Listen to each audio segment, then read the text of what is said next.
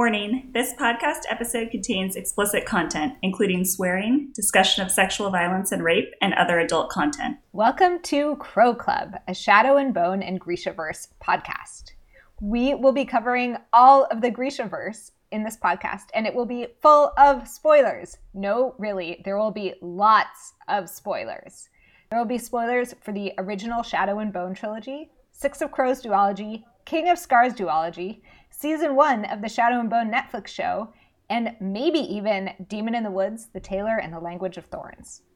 We'll be covering a character, topic, arc, or wild conspiracy theory in each episode. So bust out your tinfoil hats and join us. We're a group of friends who spent years reading the Grishaverse and discussing it together. Since Rule of Wolves and the Shadow and Bone show came out, we have had a very active group chat and have had so much fun re-engaging with all the theories and discussions. So we thought it'd be fun to invite others to join us in our discussion. I'm Anjali. I'm Kat. And I'm JJ. And today we'll be talking about Inej, one of the crows, otherwise known as the Wraith.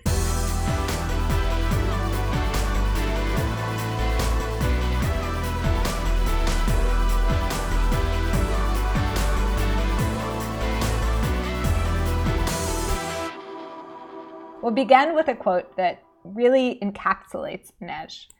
Quote, "She was the Wraith. The only law that applied to her was gravity, and some days she defied that, too." In the books, Inej is a young Suli girl. She was kidnapped as a young girl from Ravka and sold into an indenture. She basically has to work as a courtesan at a house called the Menagerie, run by Tante Helene. Her indenture is bought out by Kaz, and instead she goes and works for him as his spider. Her past as an acrobat allows her to climb everywhere, eavesdrop, gather information, steal things, sometimes kill people, and then just sort of disappear into the shadows. She's still indentured to the leader of Kaz's gang, Per Haskell, but overall her life is much better because she's not forced into sex work and she actually has a chance to pay off her indenture. She has a badass name in the gang, the Wraith, and her role is like this kind of cool ninja, but though she is very cool and calm on the surface always, she's very intensely vulnerable. We can kind of see in her point of view. She's still very traumatized by her time in the menagerie, and she's terrified of Tante Helene. She and Kaz have tentative feelings for each other that grow more obvious as the books progress. Her character arc shows her able to get stronger and sort of battle and overcome a lot of her emotional scars. She eventually becomes a pirate on the high seas, dedicated to freeing other people being sold into slavery. And Inej is fairly similar in that she's still kind of this badass spider right-hand person of Kaz. But the major differences I noticed when I watched it were that she was against killing. For religious reasons, she preferred not to kill anyone.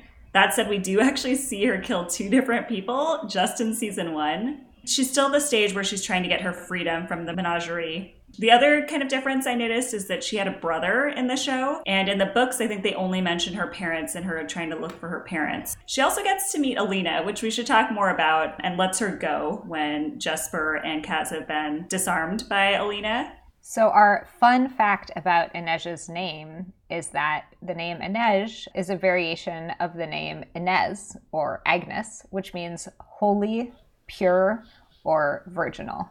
And I sobbed a little bit when I read that definition, just quietly to myself. So one of the major differences between the books and the show that I thought would be interesting to talk about is Inej's identity and how her racial identity changes a lot. She is Suli in both the books and the show, but in the books it is heavily implied that Suli is like crypto-Romani culture. And in the show, both characters that are supposed to be Suli, Inej, and spoiler, I guess, Zoya, are very clearly of Indian descent. And they've kind of changed the culture that Suli is supposed to represent from Romani to Indian. And I think that's kind of interesting. I personally enjoyed it because, you know, as an Indian person, I love seeing actors of my ethnicity get representation and not play, you know, generic kind of stereotypical parts. These are like exciting, dynamic characters, and it's really fun to see them on screen. I might imagine that if I were of Romani descent, I might be somewhat insulted that essentially there's like some sort of erasure happening here. On the other hand, you know, I do think a lot of times when Romani culture is depicted in television shows and movies, it is very stereotypical and it's kind of insulting. Yeah. Although, Anjali, didn't you say you were the one who pointed out in Crooked Kingdom, I think, that there is a Suli character in there whose name is Bajan? Yes, that's actually a great point. I forgot we talked about that. So I do think that Lee she started out wanting Suli to represent Romani, but she definitely seems to kind of have a change of heart and want to incorporate more Indian references. In Six of Crows, the music teacher that kidnaps Inej and is Alice's music teacher is of Suli descent also, and his name is Bhajan, which is the Hindi word for song. So the fact that he's a music teacher and his name means song in Hindi is not just a coincidence there, right? So random.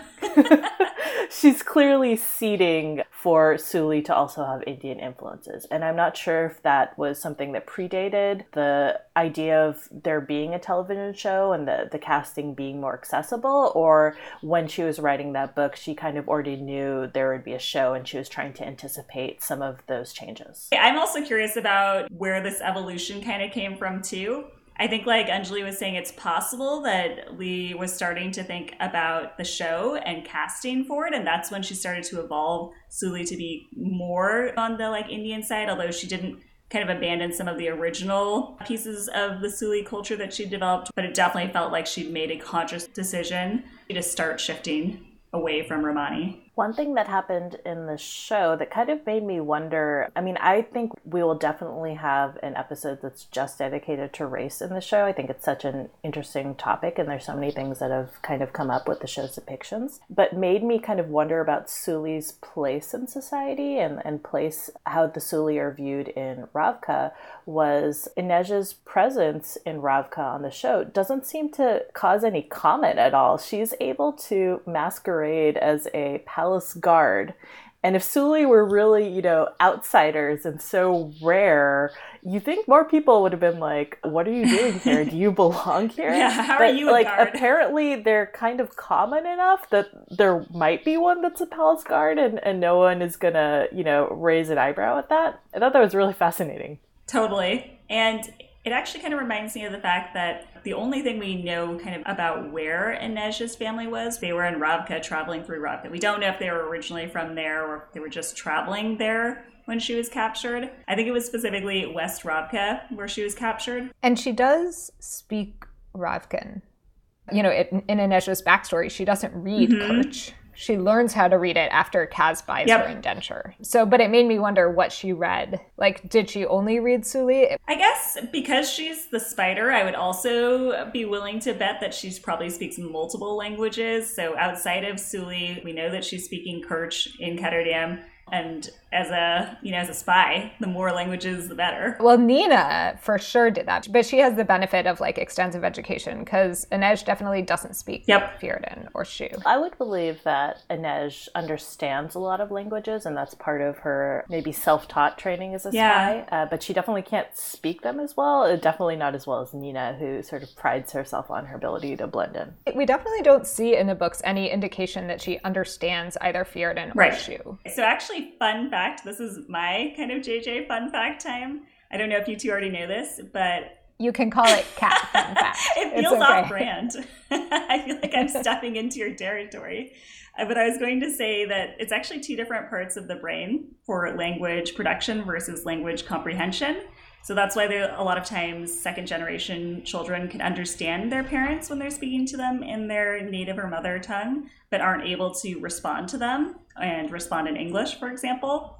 I think it's definitely possible that Inej is able to, like Anjali said, understand languages that she's not able to speak herself. Wow, that is so interesting. I had no idea there were two different parts of the brain. I will say that we don't see any indication that she can understand those other languages. I guess we didn't really see her try to interact much with Kue when he was pretending to not speak? Not at all. Okay, yeah. Not at all. And we didn't see her do anything in Fjerda that involved Fjerdan or even understood. Gotcha. That's true. And I would believe she didn't know Shu because I think it is more unusual for the Shu to be in Ketterdam. Like, I think it was a big deal when there was like a Shu trading ship in Crooked Kingdom. So let's move on a little bit to Inej's relationship with religion. One of the things that really stuck with me from when I read it years ago, I remembered how all of her knives were named after saints. She went through and she would touch them and say their names as sort of a litany that she would repeat to herself.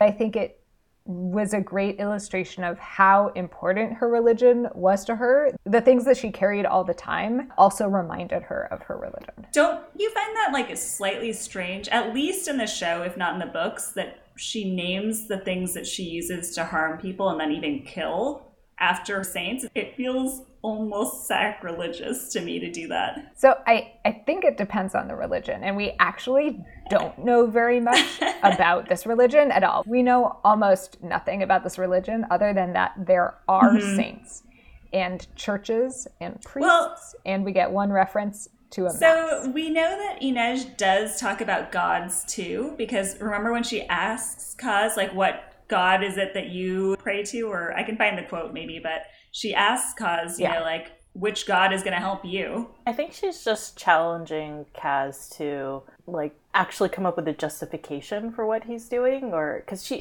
constantly tells him, like, you know, I'll pray for you. And he's like, don't pray for me. It's, like, wasted. And he's like, what do you believe in? What God is motivating you? So I found the quote just because I remembered thinking it was interesting. It was Inej and Kaz talking, and she says, greed is your God, Kaz. He almost laughed at that. No, Inej, greed bows to me. It is my servant and my lover. And what God do you serve then? Whichever God will grant me good fortune.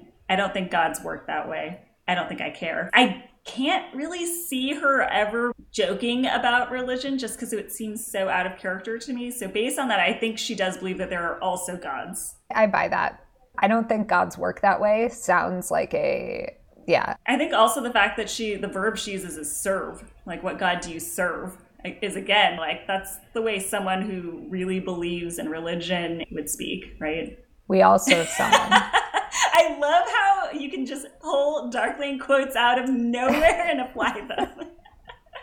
You're welcome. So getting back to her knives, in the book, it did not strike me as strange that her knives were named after saints. In the show, what strikes me as strange is that she carries all these knives that she is apparently unwilling to use. It didn't make any sense whatsoever. It really irritated me, actually. I think there is a kind of a huge discrepancy in this new facet they tried to put into Inej's character, where they make it a plot point, essentially, in the show, where she's like, I've never killed, I don't want to kill. You know, Tantaline, like, sends her essentially to go kill Arkham, and she has this huge sort of moral dilemma about it.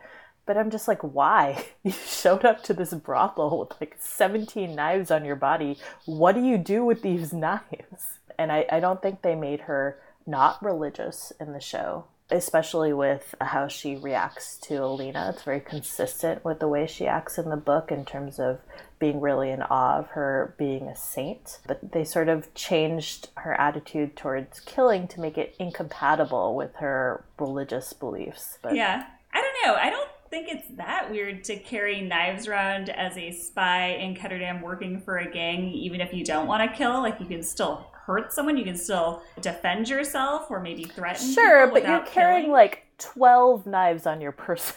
That's just she like throws a lot. them. Like, she throws them at people all the time, so I guess she loses them sometimes. I don't think we ever see her retrieve them in the show after she throws them, which is crazy given that she's like named them after her favorite saints. But, like, you know, there's that one where she's about to kill Arkan, and then Kaz comes in, she throws a knife, and it barely misses him. We don't see her retrieve that one. And then, like, later when she actually kills the sister, like, brother that she'd killed earlier, we don't see her retrieve either of those knives until she pulls it out and kills her, I guess. Wow, you've been really keeping track of Oh, I'm tracking those knives. Remember when she took the knife out of her hair, and it was, like, beautiful hair fall? That was incredible. Okay, so over the course of the show, she loses all her knives or something. At the time when, after the fold in that last episode with Alina says something like, I think I like that hand with a knife in it, and gives Inej Alina's knife. And the implication, I guess, to me had sounded like she'd lost all her knives. Well, she did. Now that you're saying that, in the fold, she'd run out. Am I wrong? When the Volcra comes? Yes, she loses all her knives that she named after saints. Over the course of the show, she loses her entire religion. Wow. Only to find it again in Alina. At the foot of a literal slope. Wow. I would love to believe the show actually planned that. Do I question a little bit? Am I a little skeptical? Yes. But if they did plan that out, amazing. Absolutely brilliant. Yeah. Okay, especially in light of that revelation in some of your guys' comments, I will drop my quibble with her having, multitude of knives on her person as being incompatible with her desire not to kill. But I do think there is still a large kind of hypocrisy going on with Sho Inej. So I actually saw this point come up on Reddit, and the poster Adept Bedroom 6906 made a great point, pointing out the sort of hypocrisy with Inej. She's against killing. She obviously has real problems with human trafficking given her background, but she's totally okay with the job to kidnap Alina and smuggle her back into Ketterdam, and presumably she'll either be killed or stolen to slavery. And you think someone with the sort of moral compass and the motivations they've presented in Inej would really refuse to essentially do the job, but she doesn't put up any protests about it. In the books, is it similar with Kuwei, or how does she react to kidnapping? Obviously the situation is pretty different, where Kuwei is being held as presumably a prisoner in the ice court in Fjerda, which is very anti-Grisha place, and planning to use him. Yeah. I think there's another big difference with the Kuwei thing, which is that she does not think they're kidnapping or liberating Kuwei. She thinks they're going after Bo, who is much older. And I don't know how much is known about Alina, like how much she knows about her age and how much that would matter to her. She could draw a real distinction between how children are treated and how adults, I think they aged them up to that point. So I could see there being a difference there as well. Yeah, I guess it's hard to say. I think the only other potential reason why maybe we could say she justified it is if she actually thought that Alina was like a fake, someone pretending to be a saint, and that was like offensive enough to her that she was willing to do this job. But even so, it's hard for me to imagine the book Inej being willing to do this job of kidnapping a young girl. I do think the situation with Book Inej is different. I did briefly go and flip through Six of Crows before the podcast, and she does not protest about kidnapping Bo or Huey, but I think the difference is in the book, Bo is trying to escape the ice court, and he asks the Kerch merchants for help. And so they're supposedly going on a rescue mission. And then when it is discovered that Bo is dead and then it's Huey, they essentially don't give him to the merchant council. He's safe at all times, and they don't really sell him out at all. So I don't think Book Inej is put in that situation where there is actual human kidnapping. The whole mission is different. But in the show, it's very clear that they're coming in to steal a person and smuggle her across the ocean, which is exactly what happened to Inej. Yeah. So, there should From be... Ravka. Yeah, it should be kind of traumatic for her to have to do that, in my opinion. I think the other thing that came out about Sho Inej that another Reddit user, Sankta Zana, had pointed out was she's talking about her missing parents and looking for this brother that only exists in the show. But once they get to Ravka, she doesn't look for them at all, really. And it does seem strange that she wouldn't take any time, especially after the job is finished, to try and see if her parents or this brother are still there. There's a scene when they first arrive in Ravka, and she's looking through like a list of names on a tablet, like a list of the dead, and she appears to be trying to see if her family is there or not. But I agree with you. It's very strange that she doesn't try to like stay in Ravka to like once she doesn't see their names on the stone tablets, wouldn't she be more motivated to look for them? I don't know. I guess to me, I didn't think it was strange because I don't know how she would have actually looked for her parents. If we're going with the like Suli and the caravan, they may or may not be in Ravka even. There's no reason that we know of that she believes them to be in Ravka at the time of the show. I just assumed that she did not have the resources to spend months or years trying to track them. That's true. In the book, she does say she knows the Suli trade routes. The one thing that's different in the show is that Kaz has put the whole Crow Club on the line, and he's taken a lot of responsibility for her indenture. And I think partially maybe she doesn't want to escape because she knows what that would mean for Kaz. And so maybe her relationship with Kaz is causing her to not just flit off wherever she wants. That said, I think she probably could have looked for her family within the confines of their mission, or like shown some desire to, but it does make sense to me that she doesn't just drop everything and go.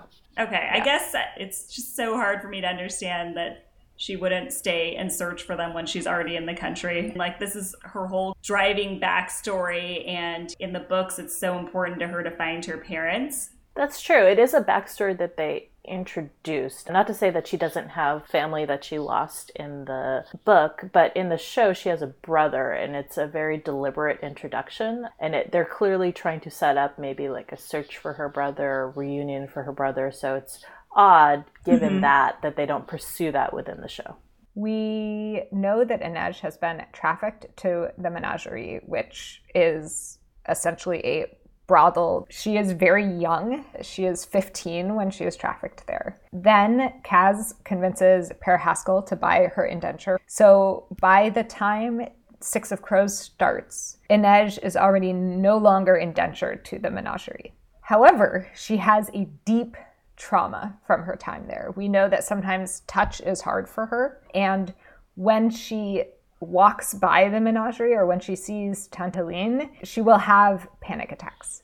This is something that is like deeply traumatic and difficult for her. In the show, this is different in a few different ways. So Kaz has not bought her indenture from Tante Helene at the beginning of the show. And when she's called back to the menagerie, she's annoyed, but she goes. We don't see her at least have what is clearly a trauma reaction. It seems like more of an annoyed reaction. She's almost aggressive when she visits the menagerie in the show. She really is. The guard, she's taking out all her knives and she brings down her hair, and the guard says, "Oh, that's a new one." And she goes, "Would you like me to show you how it works?"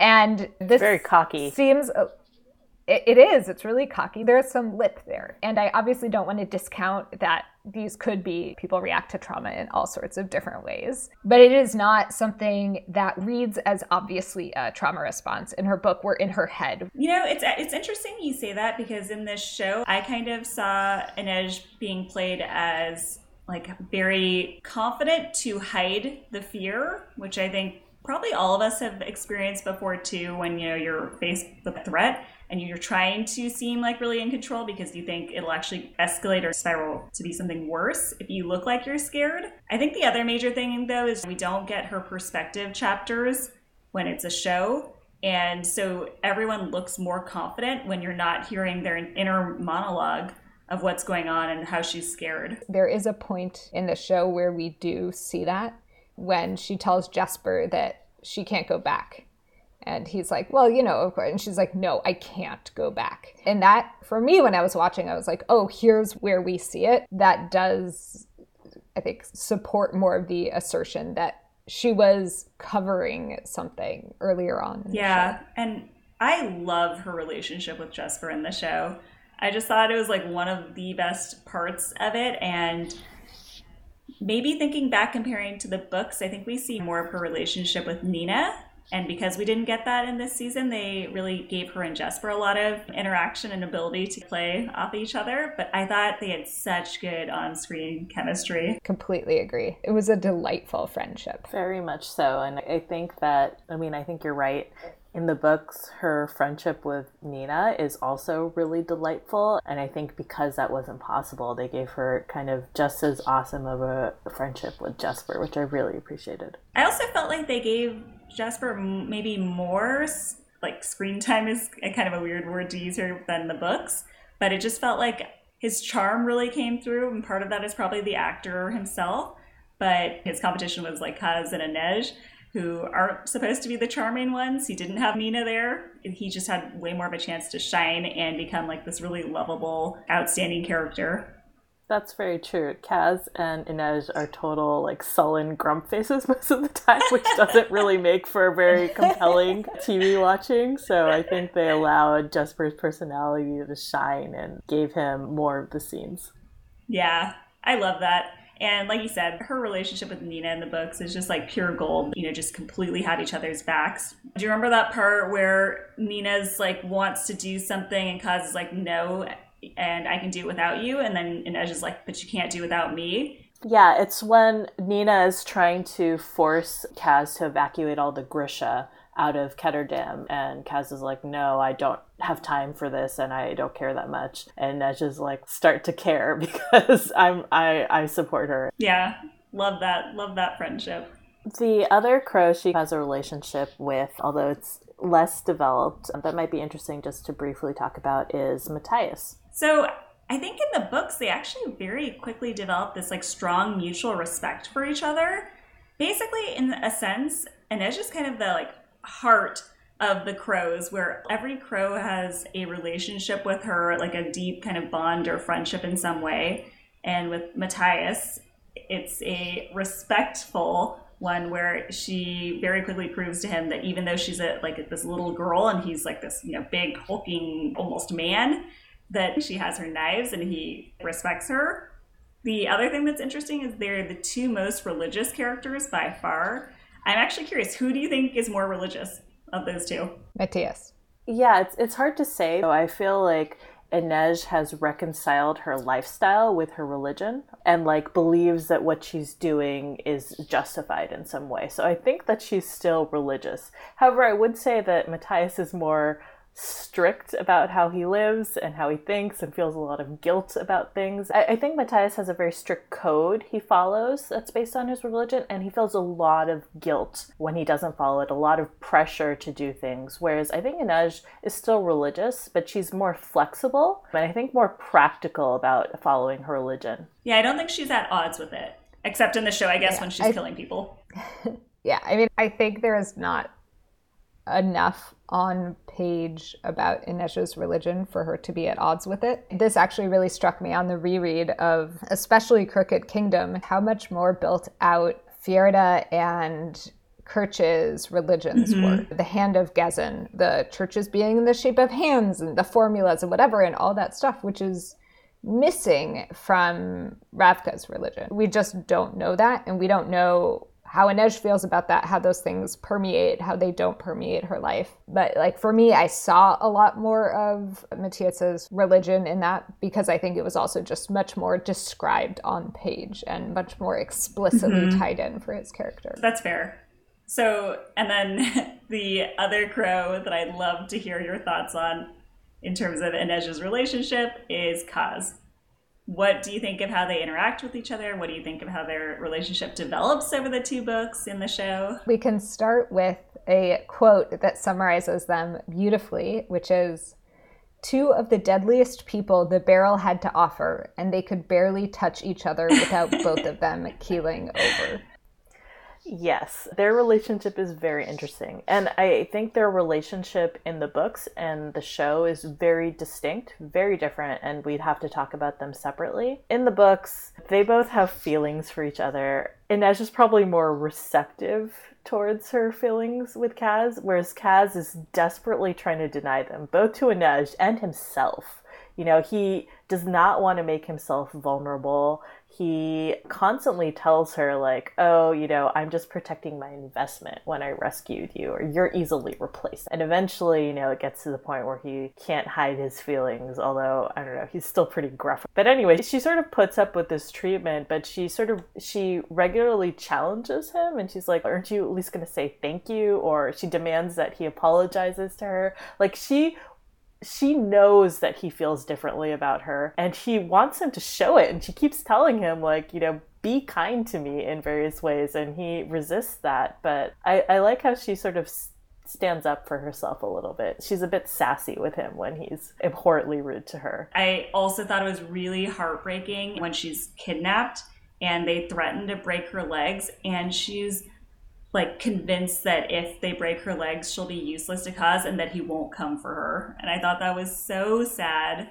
And again kind of goes to that idea of, even though she appears really confident and, you know, sure of herself on the outside, on the inside, she's just like all of us. Like, she doesn't know how he really feels. Yeah, she wants to believe that those like gruff words are lies and he's covering, but she doesn't know for sure. In the show, on the other hand, one thing that they completely changed is in the very first episode, you can see that Kaz is totally in love with Inej. And obviously he still doesn't say it, but he like hangs on her every word. He's looking out like to hoping that she's at his window. I think both actors do a very good job of portraying a couple that hasn't told each other that they're into each other, but is clearly very into each other. And I think that makes their relationship like kind of easier to digest and root for. It makes it kind of delightful. In the book, it was definitely, you know, torturesome, both for them as a couple to sort of go through, but then even as a reader to have to read about it, it was hard.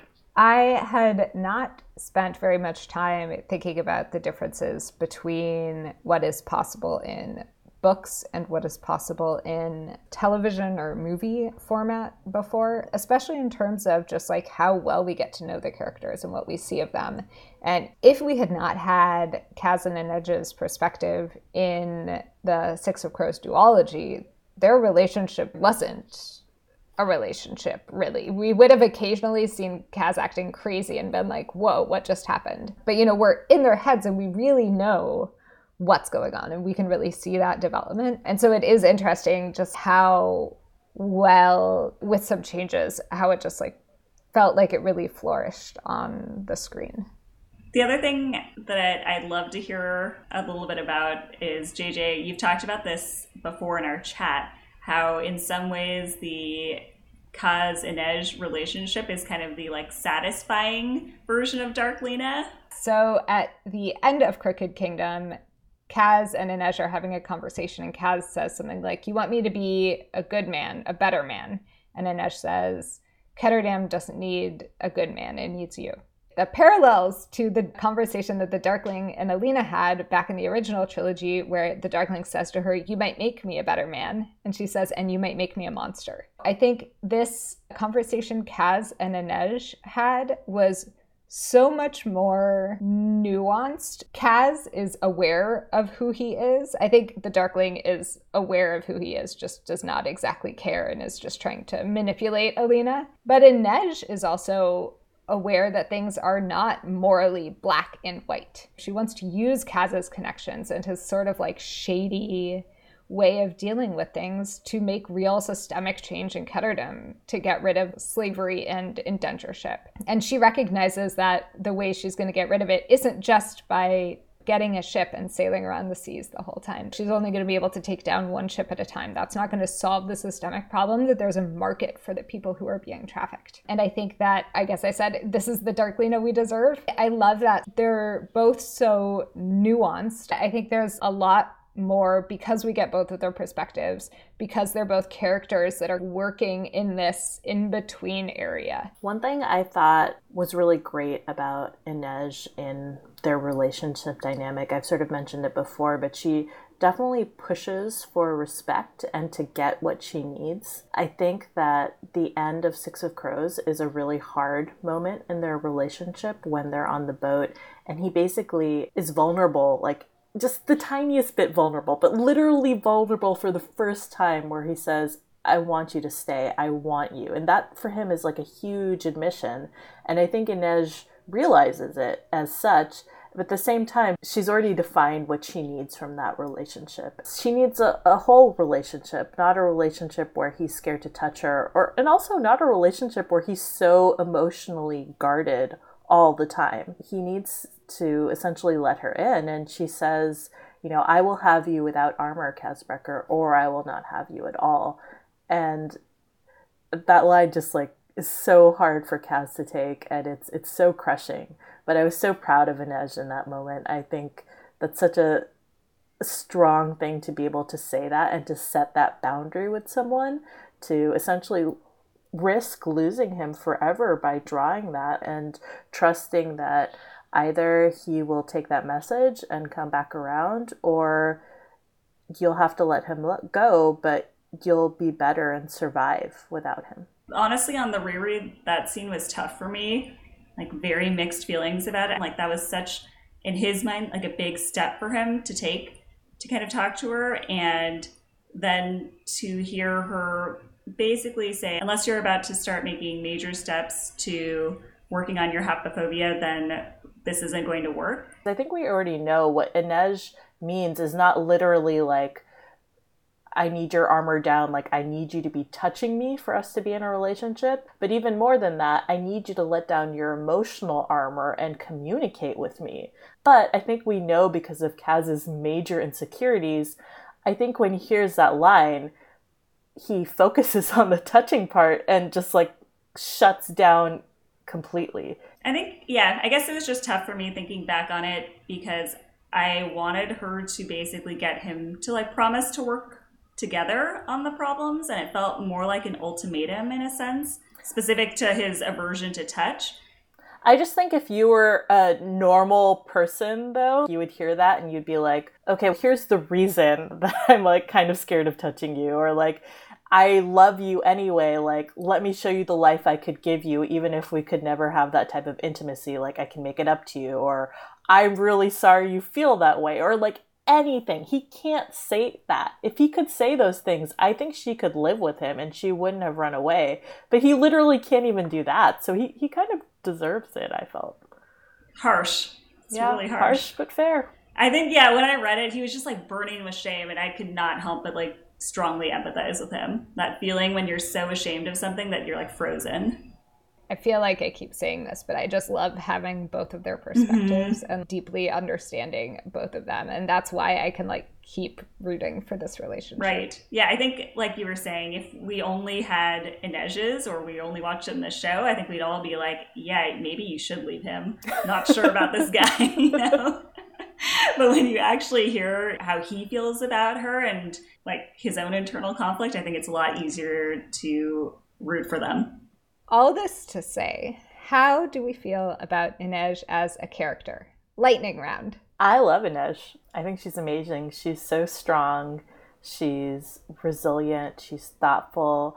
I think what Kat said about her having a relationship with each of the characters in the books, like really being at the heart of the Crows, is very true. I think she's just, you know, a wonderful person who's had to deal with a lot. I love her character. I think she's great.